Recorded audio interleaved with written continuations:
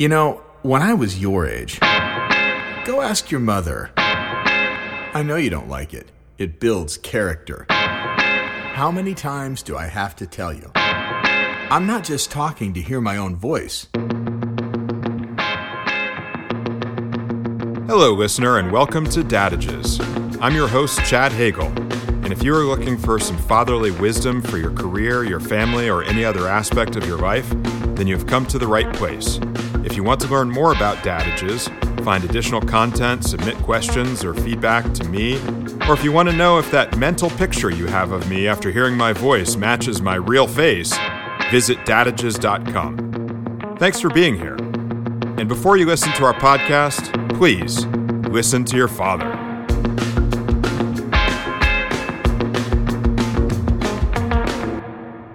Dadages, friends and family, welcome back to Dadages and the continuation of our interview with my mentor, Gary Rappaport, founder and CEO of the Rappaport Company.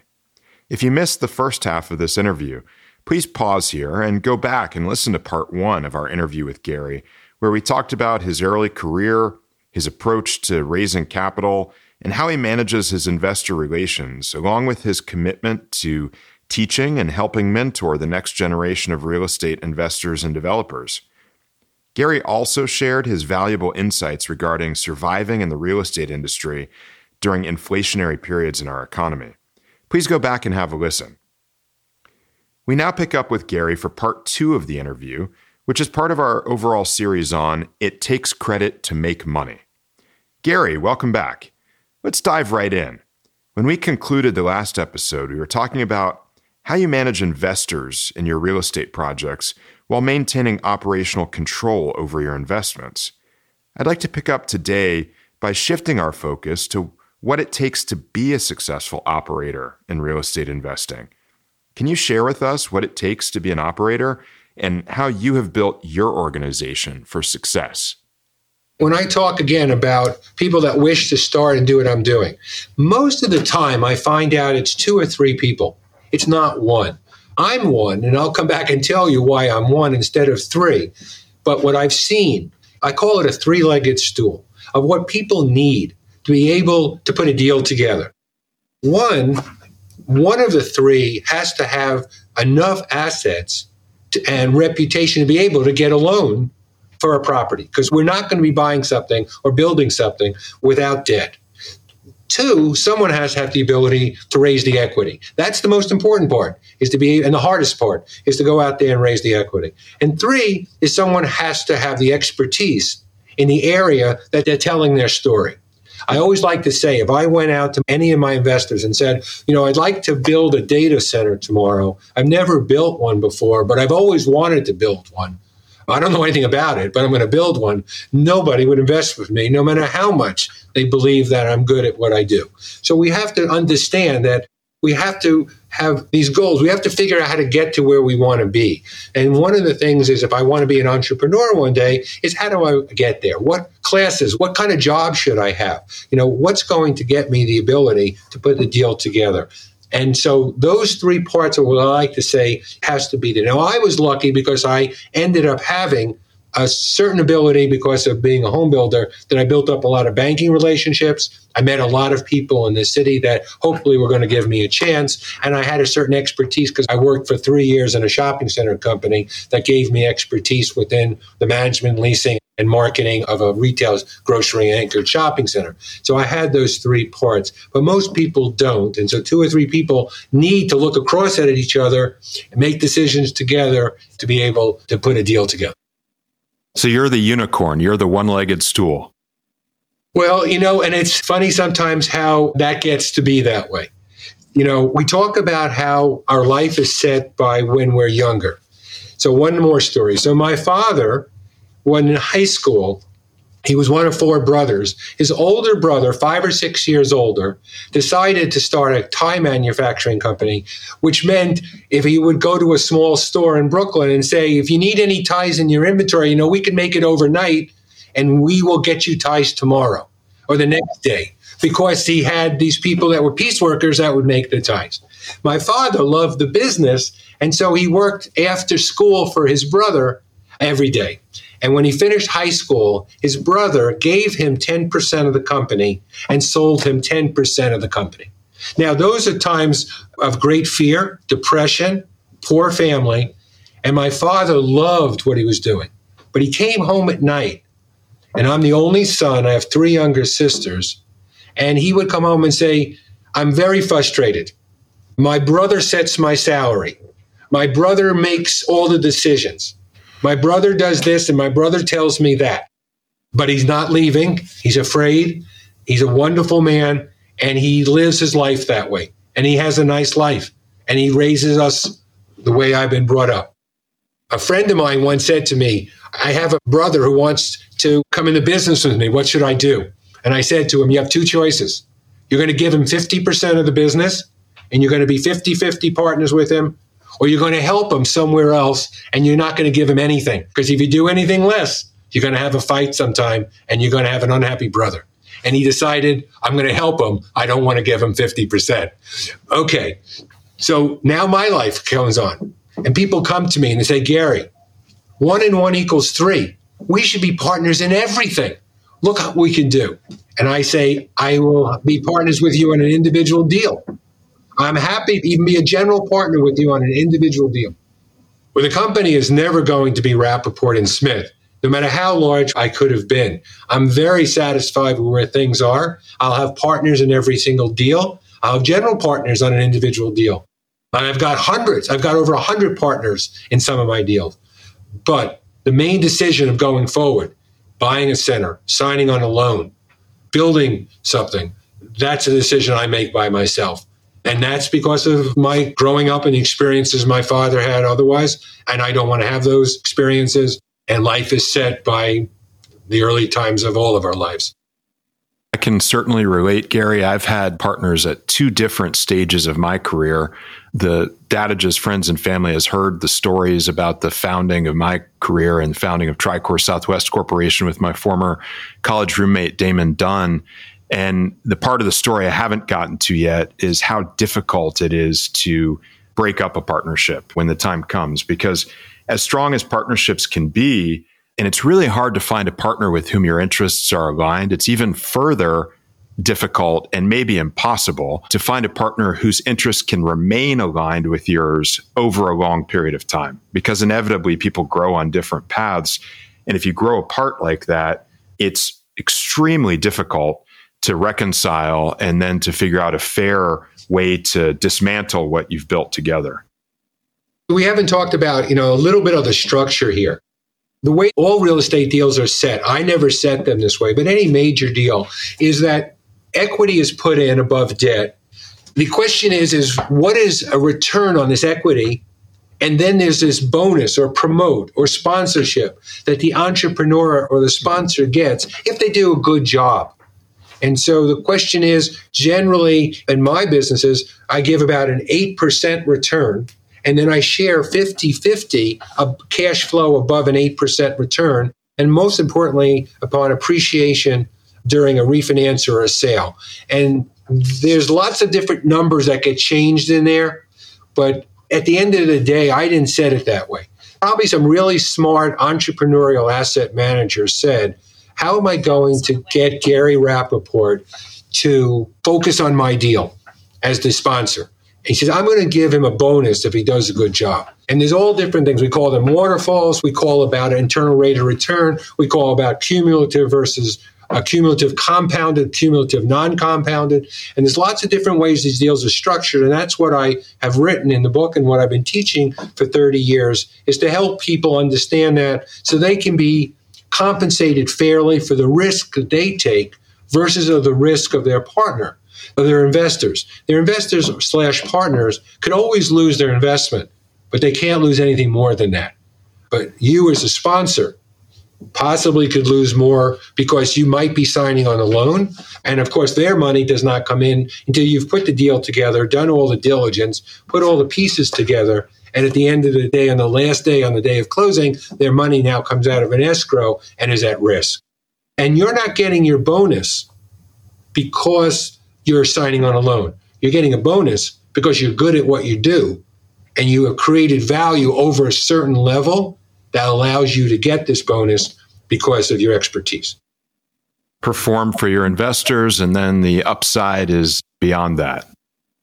Well, Gary, we've spent a lot of time focusing on your leadership in the business community and the examples that you've set and everything you've learned and shared along the way. But I want to shift focus now to you being a leader in a family setting. You've talked about your family a little bit earlier in this discussion, and I think you know that one of the areas in which you've been the greatest inspiration to me is actually in family life, not just business life. You and I are both very committed and involved fathers, and you and I are both blessed to have strong, amazing women in our lives through a second marriage. You've really helped me over the years by example and by advice to navigate having a successful blended family unit by being caring and putting the needs of family ahead of self and ego. Can you share with our friends and family here at Dadages a bit about your philosophy and your approach when it comes to family that's made you so successful in that regard? That sounds easy to answer, Chad. I'm not sure I have a defined answer to that. Surely no book to read to have that. I'm very fortunate, but I do spend time on it. Nothing comes without spending that time. You said that was your first third. There's a reason it's first. It's definitely first. And it's recognizing that everybody is different and their goals and needs and level of risk is different. And you have to fit within that. It's starting out, my first wife, we were both married at 21. My first wife wanted to get divorced. It was a difficult time.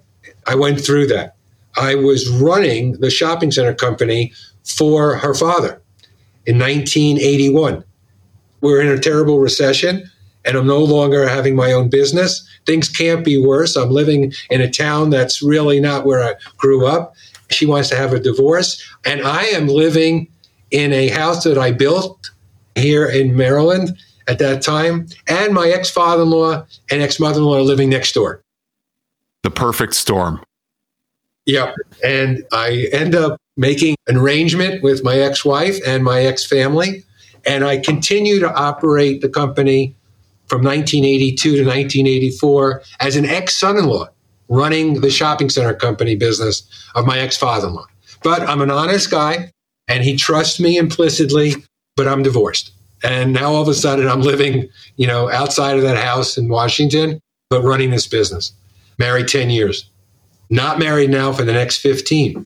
Then I was lucky and found Daphne, and now being married almost 26 years, it's a wonderful life and a wonderful marriage, and I'm very, very fortunate.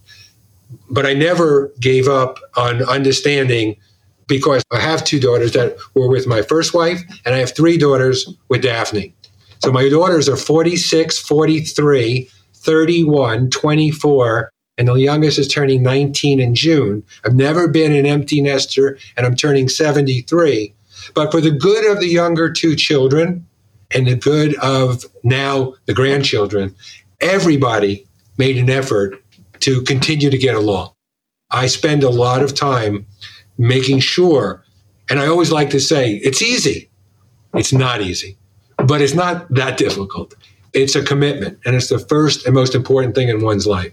And I'm very fortunate that right now, all five daughters get along, all the grandchildren get along. My wife and my ex-wife are best friends, and we're all there for the good of each other. And I have tried to direct things after you're no longer on this earth, but I hopefully have set things up in an understanding way with enough knowledge given to everyone in the family that they will continue to all get along and share things together for the good of all. Yeah, let's talk about that.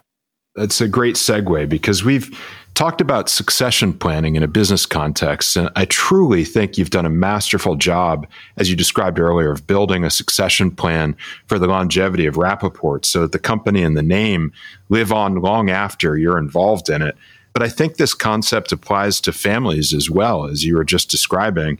And I've also always admired and respected your approach to setting up your family to succeed and thrive now and in the future, and using your own financial success to take conscious steps to bring the family closer together. And I really think that I would characterize you as the epitome of the benevolent patriarch, if I could apply a term to it. Can you share today just a bit of your advice and perspective with regard to generational transfer of knowledge, wisdom, and wealth, and how all of that works? Well, most importantly, I think I separate an operating management company from the ownership of real estate. And an operating company, if there's no second generation to come into it, has to be figured out to hopefully operate for the benefit of the real estate. But there's no one in my family that could adequately run it. So I don't quite honestly care if the company in the future that's Rappaport stays as Rappaport, or one day, just like a law firm, sometimes the founder's name stay for the benefit of it, and some disappear, and the new lawyers are now the name and partners of the company. So the management company, as I mentioned earlier, is structured so the top 4 people that are in the company that have an ownership interest also have an interest to buy the company if they wish. If all 4 wish, based on age, they'll each own 25%. And if not, if 2 buy it, they'll each own 50%. But there will be an ongoing stability there that I believe will continue to, most importantly, take care of the real estate.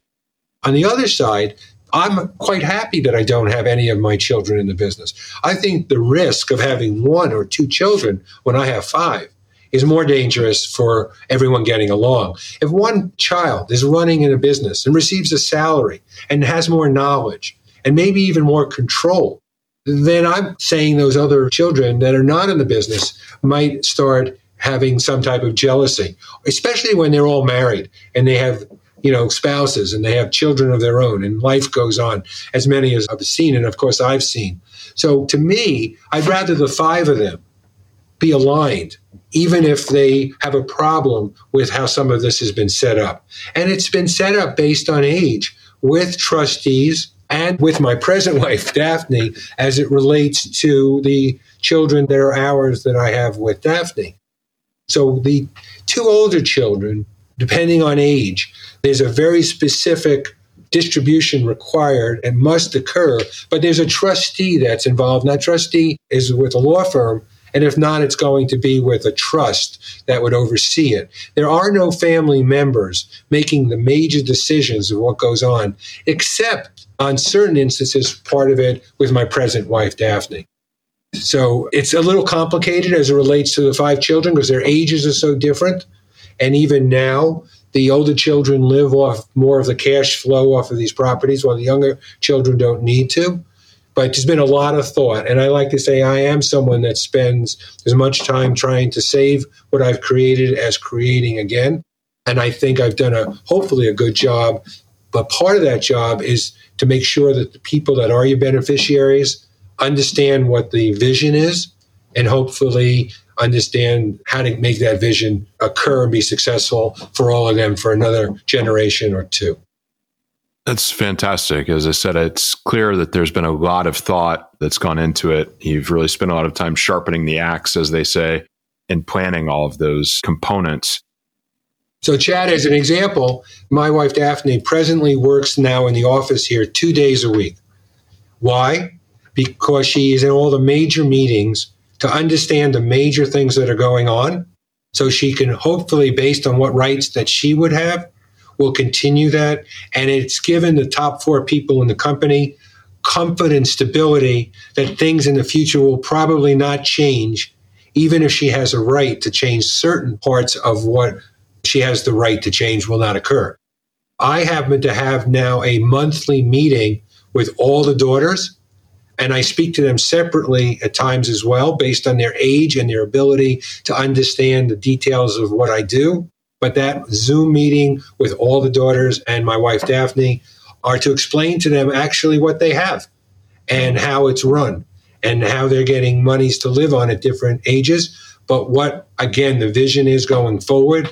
And hopefully my daughters will continue with what I've taught them to be able to be good administrators of these properties, because I want them to live off the cash flow or some of the cash flow, but I surely don't want to be forced to sell these properties and give them a large amount of cash, which could be, lost and then lost to the next generation.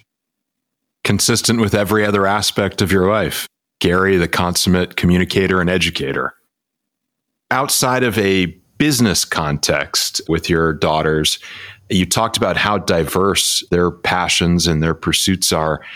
What have you found as sort of the go-to universal piece of advice that applies to all of them and that you think could apply to our friends and family broadly, even when you're talking about people with very, very diverse backgrounds? What's your go-to dadage? I can tell you that I have learned and matured with age to recognize that my wife, all my children, and my ex-wife, they're all different people.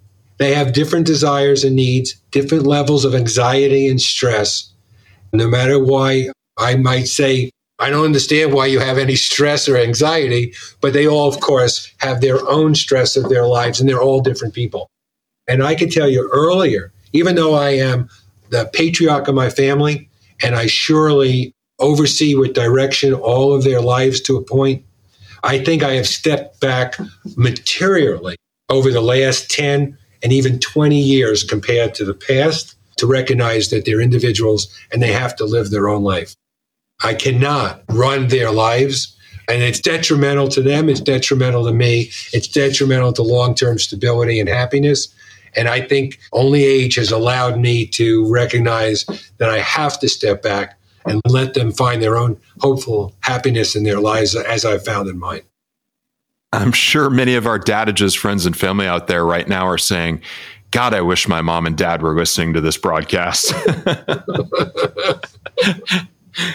Well, Gary, as we're winding down the interview today, I do want to take some time. You mentioned earlier something that's really exciting to me, and I know you're excited about it as well, the new book.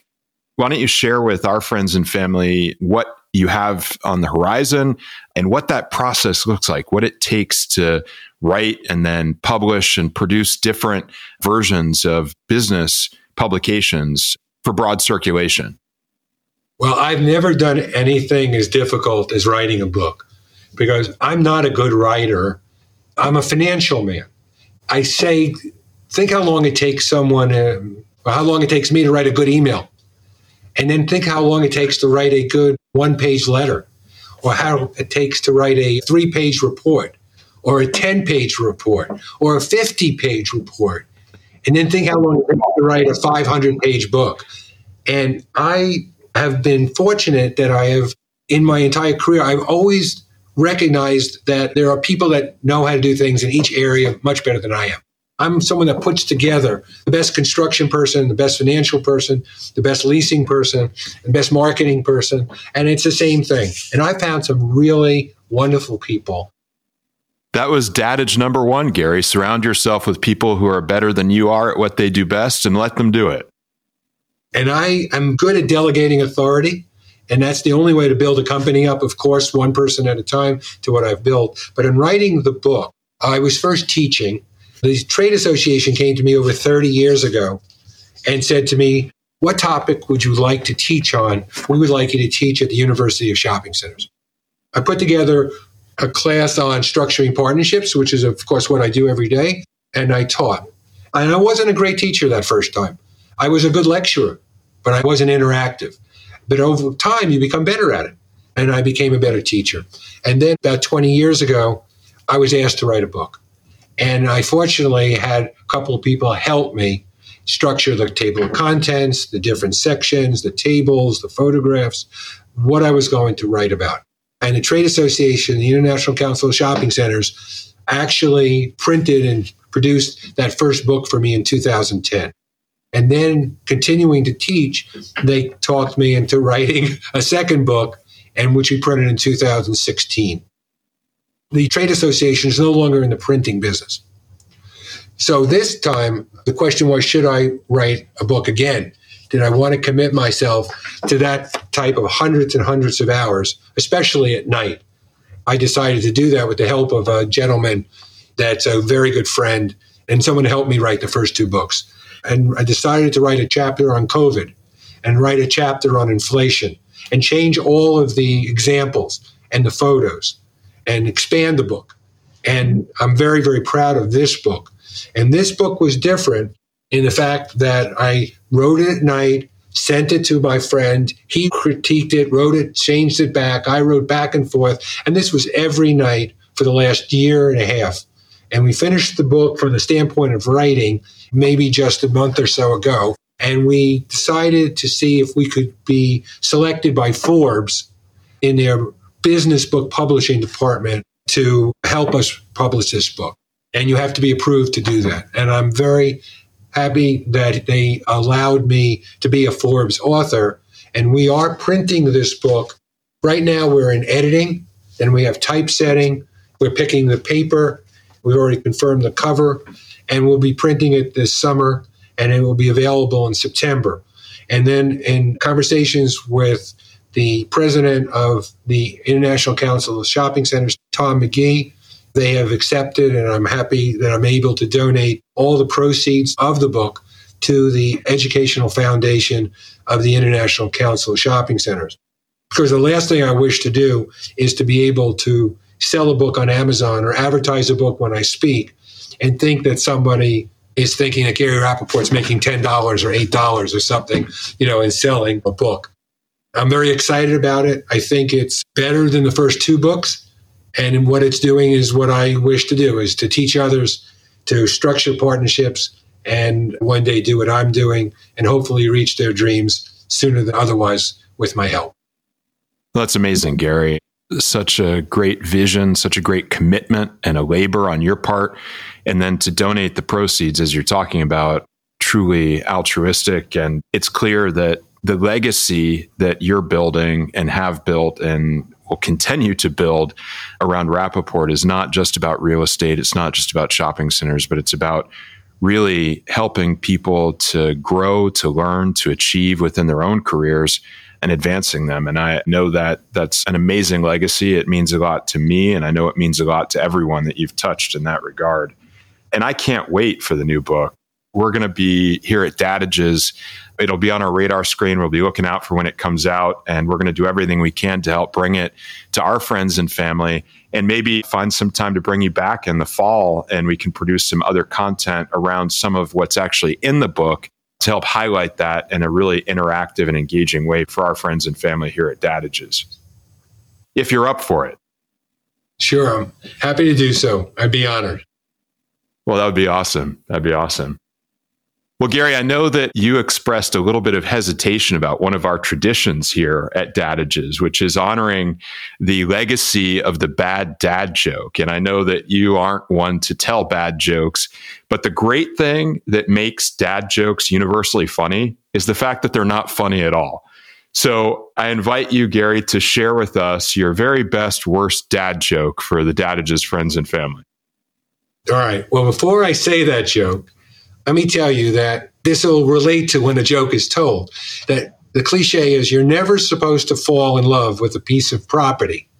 You're always, of course, if you're lucky, to fall in love with a person, someone that you might love, hopefully with true love and forever, for the rest of your life, but not a property. There's always another property. Okay, with that, now, the joke that I have says, I've tried many times to buy enclosed shopping centers at auction, but it has never worked out for me. It turns out the old saying is true. You can't win them all. You can't win them all. Classic. I love it, Gary. Well, thanks for being a good sport in that. And thanks for playing along when it comes to the bad dad joke. It's, like I said, part of our legacy that we try to preserve here at Dadages. Like I said, Gary, when it comes to legacies, yours is a great one. So multidimensional, from professional to family to the education that you've set out for so many people, including myself. And I'm so grateful that you've spent some of your time, taking part of your weekend to share with our friends and family here at Dadages. And I know it's going to be meaningful to them to have the opportunity to listen to this interview and to have the opportunity to follow as your book comes out and all of the great and exciting things we have ahead. So thank you so much, Gary. You're welcome. Thank you, Chad. Thank you for listening to Dadages. If you enjoyed this episode, remember to visit dadages.com and subscribe to the Dadages podcast to get notified for future episodes. You can rate or review on Spotify and Apple Podcast. Why? Because I'm your father, and I said so. Just a little respect is all I ask for. I put a roof over your head and food on the table, and what do you do? No, tell me exactly what do you do, because I'm doing everything. I'm paying for everything. No, get back here. Get back here right now.